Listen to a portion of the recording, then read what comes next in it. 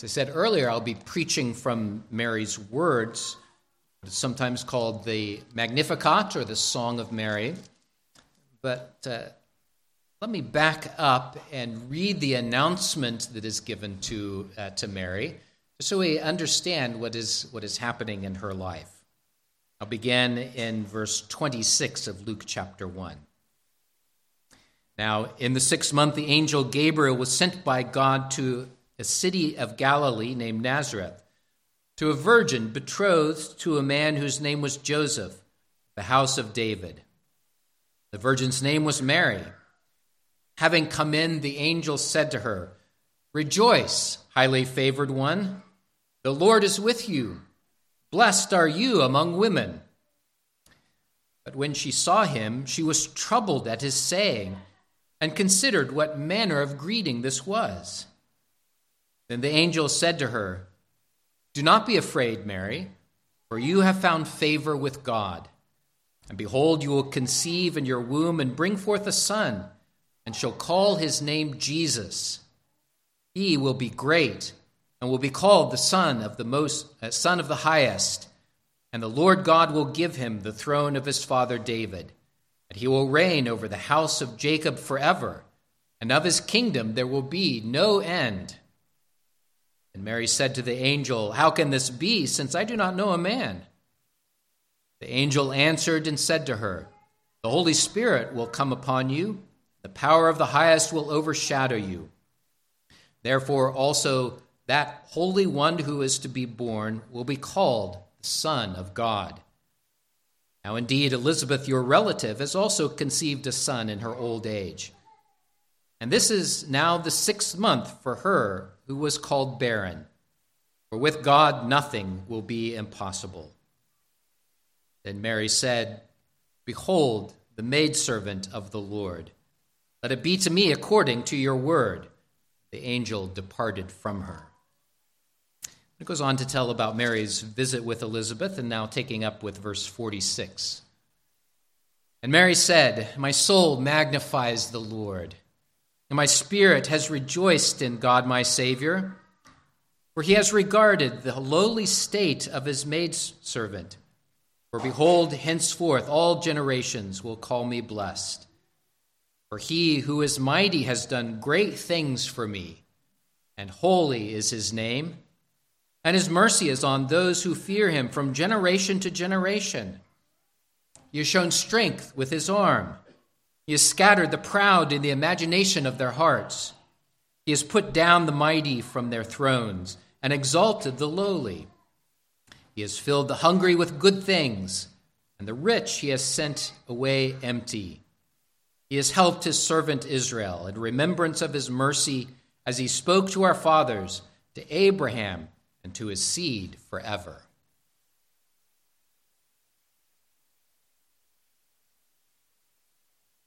The angel Gabriel appeared to Mary and announced good news to her. It was the good news that the long-awaited Messiah was about to be born. This is the grandest moment of all of history. The King of Kings and Prince of Peace is coming into the world. This is the very Son of God, the Savior, becoming man, so that sin may be laid upon him. Became man and took up his task to bring salvation to the world and to you and to me. The way that Jesus entered the world is unique and significant. And just by way of introduction, let me call your attention to this, because there are many remarkable things, starting with the appearance of an angel. We have come to even treat this as commonplace, but this is far from common, that an angel would appear, let alone come and to announce the birth of Jesus, who would be born of a woman, born of a virgin, a woman who had never been married and never been with a man. Such a birth is a medical miracle. It has never happened before, and it will never happen again. He was born this way for a number of reasons, but one of them was in fulfillment of the promise that was made long ago to Isaiah. There, God said that he would be faithful to all of his promises, and as a sign of that faithfulness, he said that the virgin would conceive and give birth to a son.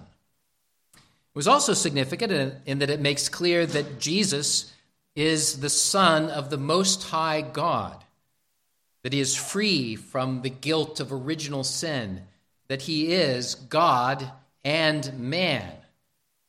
What a glorious announcement this is. While there's much to be said about that announcement, I want to meditate today on Mary's response.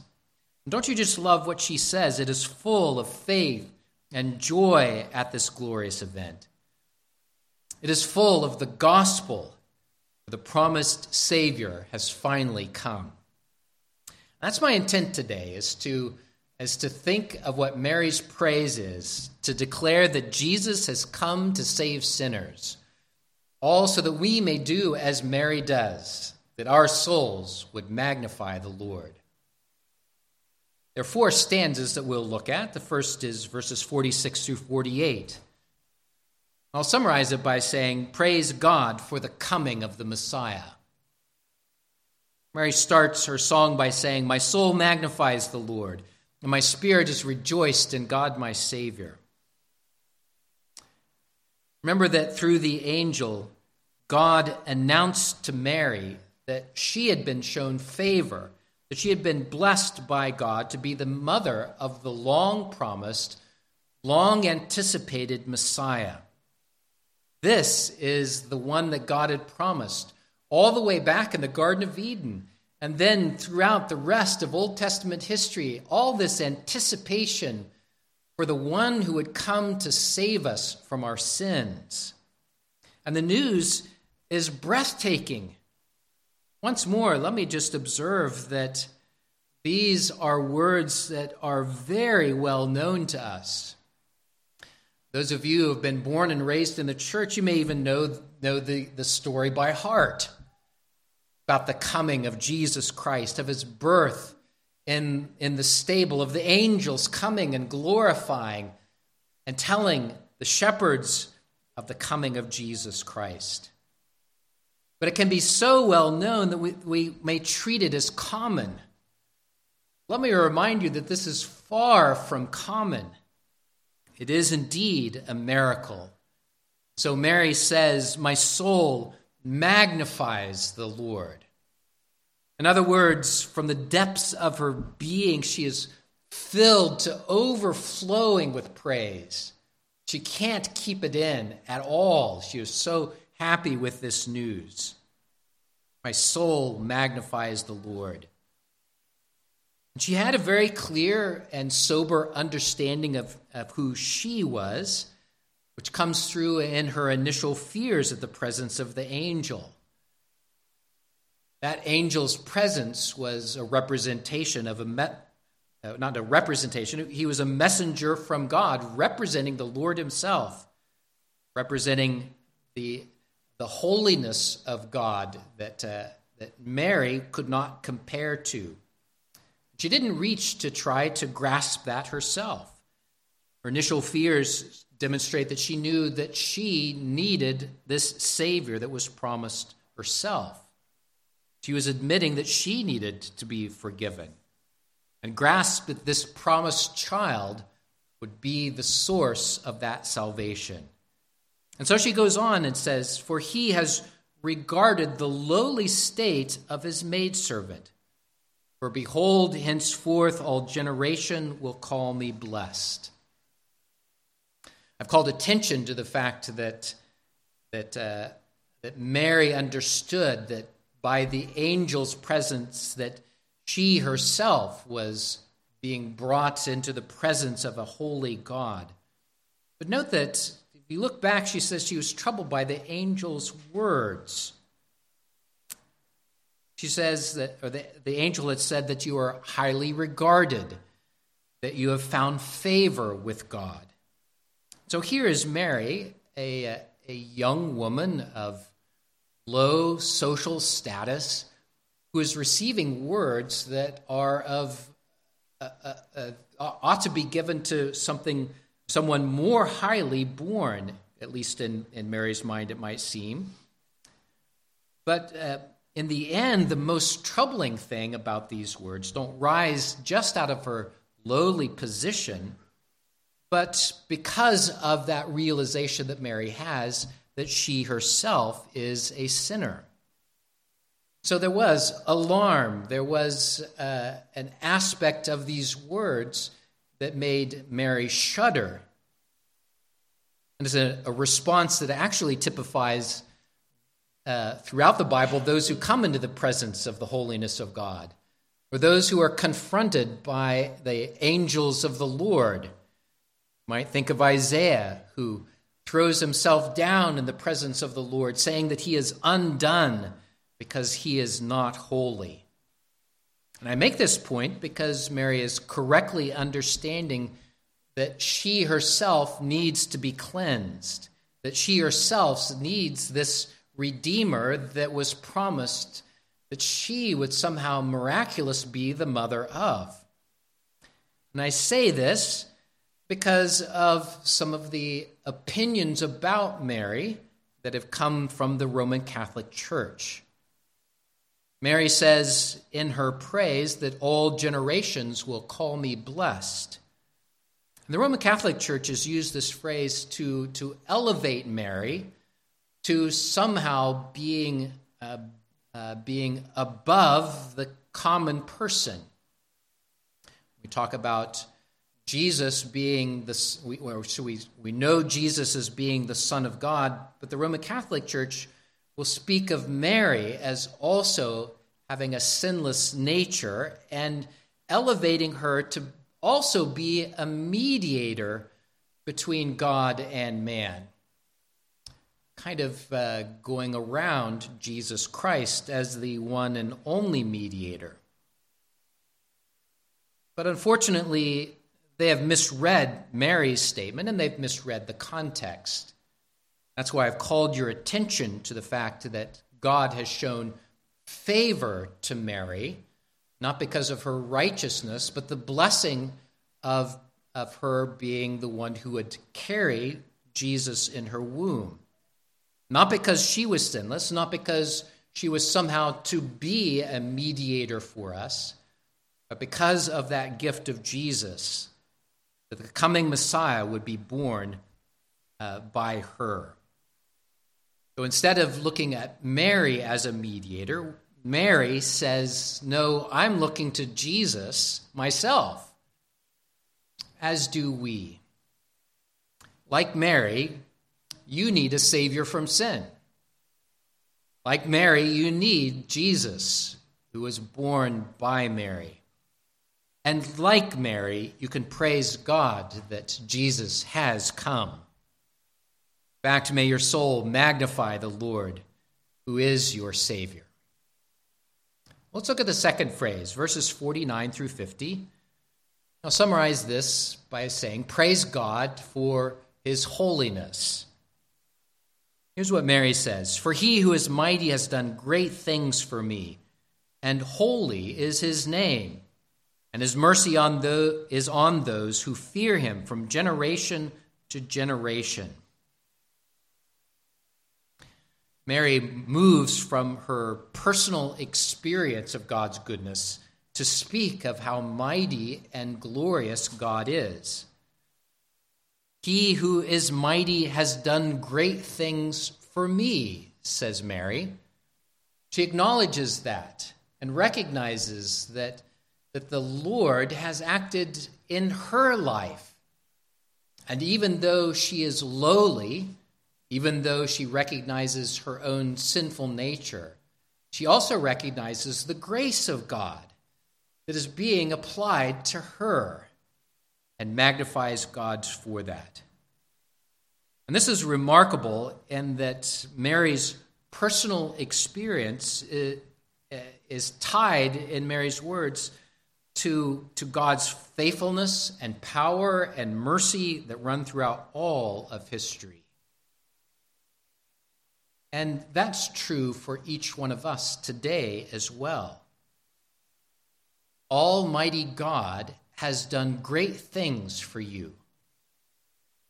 Mary knew this, and you know this too. It is indeed Almighty God who has acted on your behalf, the very same God who brought the world into existence just by speaking. This great God has shown you favor.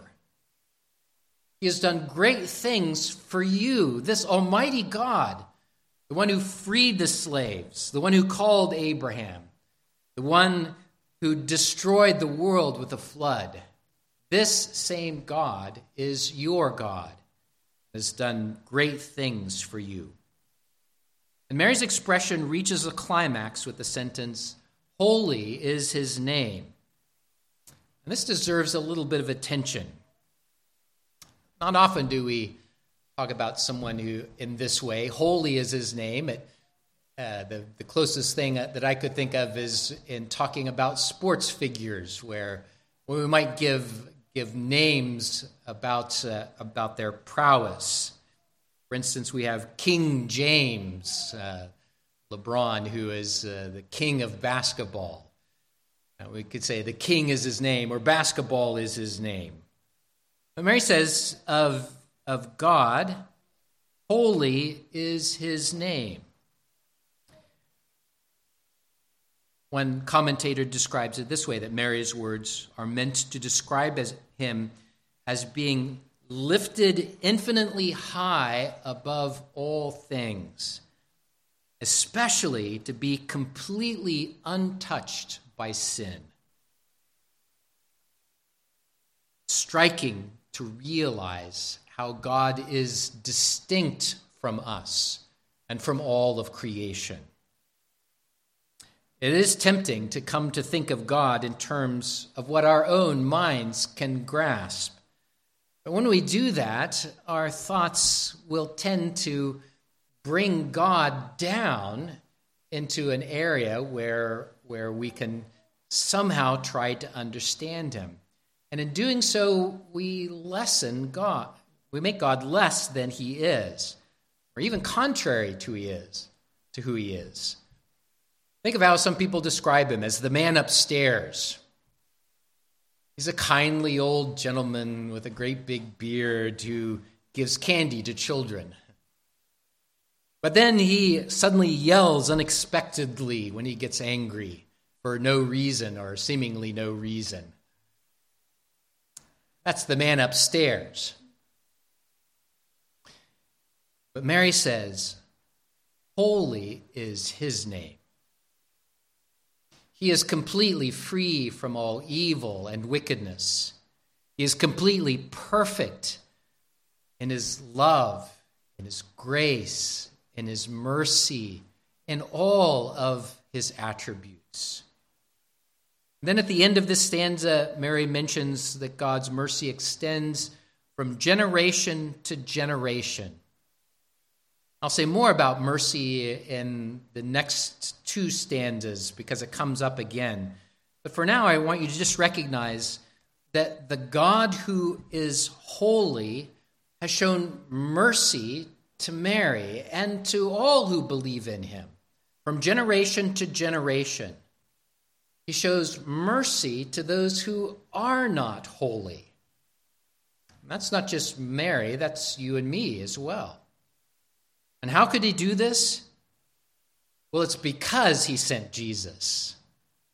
It's because the Son became man to take the punishment that you and I deserve. Jesus came so that God might show mercy.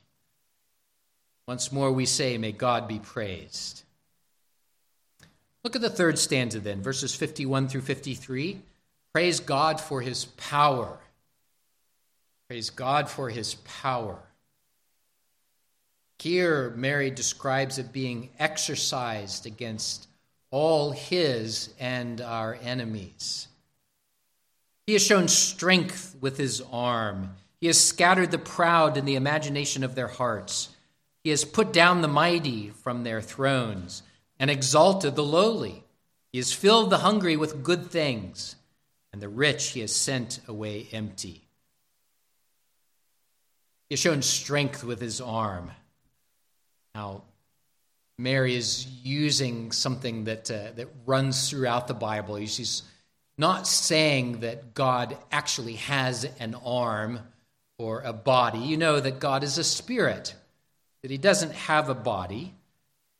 So in understanding this, we need to see, well, what is Mary talking about? She makes it very understandable, doesn't it? God is strong. God is all-powerful. God is able to show his strength in every way he decides, so that no one can stand against his power. No matter how strong they are in this life, there is no enemy that can stand in opposition to God. Mary begins to identify some of the ways that God does this. She says that God scatters the proud. She uses a very picturesque word here, a word that we might literally translate as being super bright. If you think about the proud, they want to be seen by everybody around them. Sometimes we call them puffed up. They make themselves the center of everything. But as Mary praises God, it makes it clear that God is not impressed with the way the proud boast. He isn't threatened. Instead, he scatters the proud in the imaginations of their hearts. I like the way that Mary says this here. Those that are proud have, in a sense, constructed their own reality. The imagination of their hearts makes all of the world revolve around them. But it really is only imagination. It isn't reality. God just scatters that imagination as if it were a fog on an early morning. He scatters them in the imaginations of their hearts. And it's good for us to hear that, because there is something insidious about pride, isn't there? It creeps in to color our thoughts and to shape the way we think about things. This is not something that is merely theoretical. It's a common temptation to all of us. Through Mary's words, God confronts our pride. And when we are pride, we try to shape the world around us. We want all things and everybody to come in line with the way we think things ought to be. We want things to fit the imagination of our hearts, the constructs of our own little world. But it becomes very clear that there is no room for pride with God. In your pride, you forget that God holds you in the palm of his hand, and he holds all men accountable. On the other hand, Satan would have you become puffed up in your own minds, full of your own importance, of your own agendas. But Mary teaches us to praise God for his power. She teaches us to humble ourselves before the Lord. And what follows elaborates on God's scattering of the proud. He has put down the mighty from their thrones. The rich he has sent away empty. And at the same time, the Lord also lifts up the humble. He has exalted the lowly, has filled the hungry with good things. More could be said about this, but I invite you to reflect on the incarnation of Christ and remember the power of God that is on display, a power that humbles you. And then note Mary's example of how she humbled herself. Having asked questions of Gabriel, she says, "May it be as you have said." By faith, she accepted this providence of God. Well, fourthly, let's look at the last stanza, verses 54 and 55. Praise God for his promise. Praise God for his promise. He has helped his servant Israel in remembrance of his mercy, as he spoke to our fathers, to Abraham, and to his seed forever. Here's mercy again. This is an important concept, isn't it? Mercy means that God doesn't punish us as we deserve. He turns away his wrath from us who deserve it, and he can do so because he lays it on Jesus. And he, accepting that wrath, bore it completely on the cross. And so we find here in Mary's words that God sent Jesus because he had promised to show mercy to his children. Mercy to Israel, mercy to Abraham, mercy to Noah, to Adam and Eve. God has promised to bring salvation. He has promised to show mercy. And he has kept that promise by sending Jesus. It says that he says he remembers his mercy. That's a phrase that might trip you up, making you think that perhaps God would forget you, or perhaps God would misplace the promise that he has for you. And here that man upstairs is surely a forgetful old man like I'm becoming, but God is not. God is not the man upstairs. God never forgets. God remembers always his promises. He knows all things. He sees all things. He is never distracted. He is never overwhelmed by information. His knowledge of all things is perfect and complete. So Mary uses this phrase, one of those phrases that you can find throughout the Bible. In fact, many of those phrases come right out of the Old Testament, and many of them right out of the book of Psalms. And in this case, it is a promise of God to never forget all of his mercy, to save us from our sins. It's good to remember that because our perspective can be so limited. It can become something of tunnel vision because of the circumstances that we are in. We see and we know things that are right in front of us. And it is true that out of sight, out of mind is often our experience.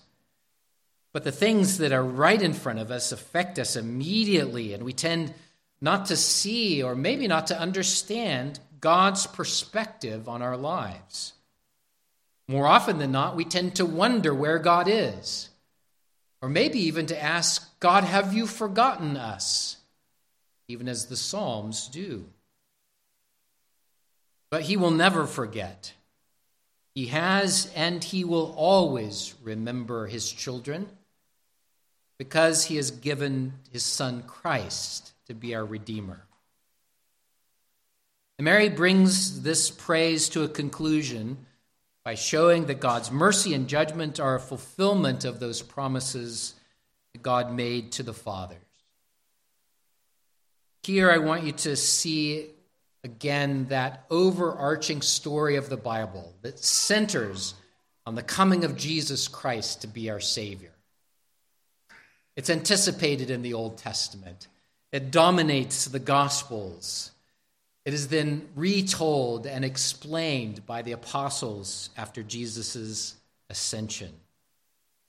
This is the gospel message that Mary lays out and is the subject of her praise and is the subject of our praise as well. It is wise for us to follow Mary in believing that God remembers his mercy. It is wise for us to follow Mary in proclaiming that he is holy and understanding that we are not.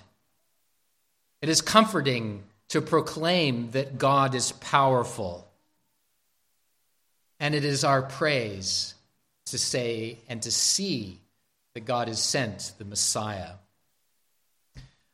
And so I urge you to rejoice. Magnify the Lord. Rejoice in what God has done. In this Christmas season, remember how Jesus came into your life.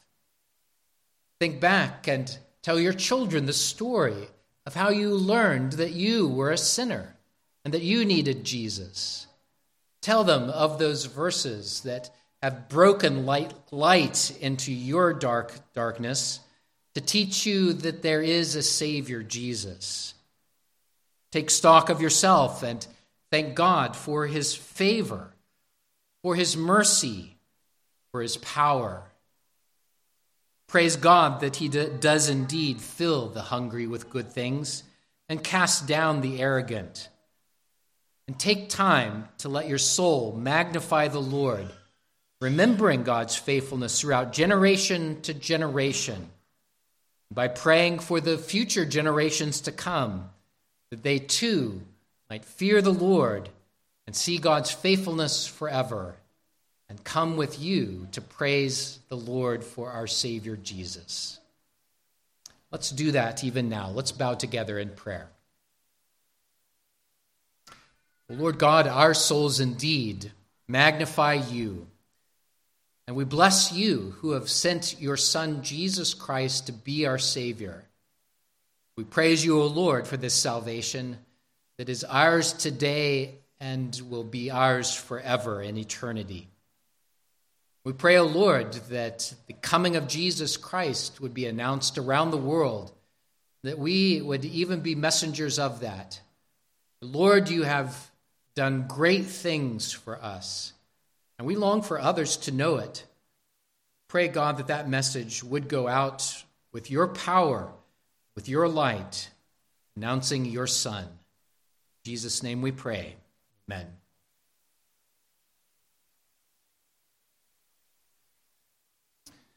I invite you to turn to Psalm 138b.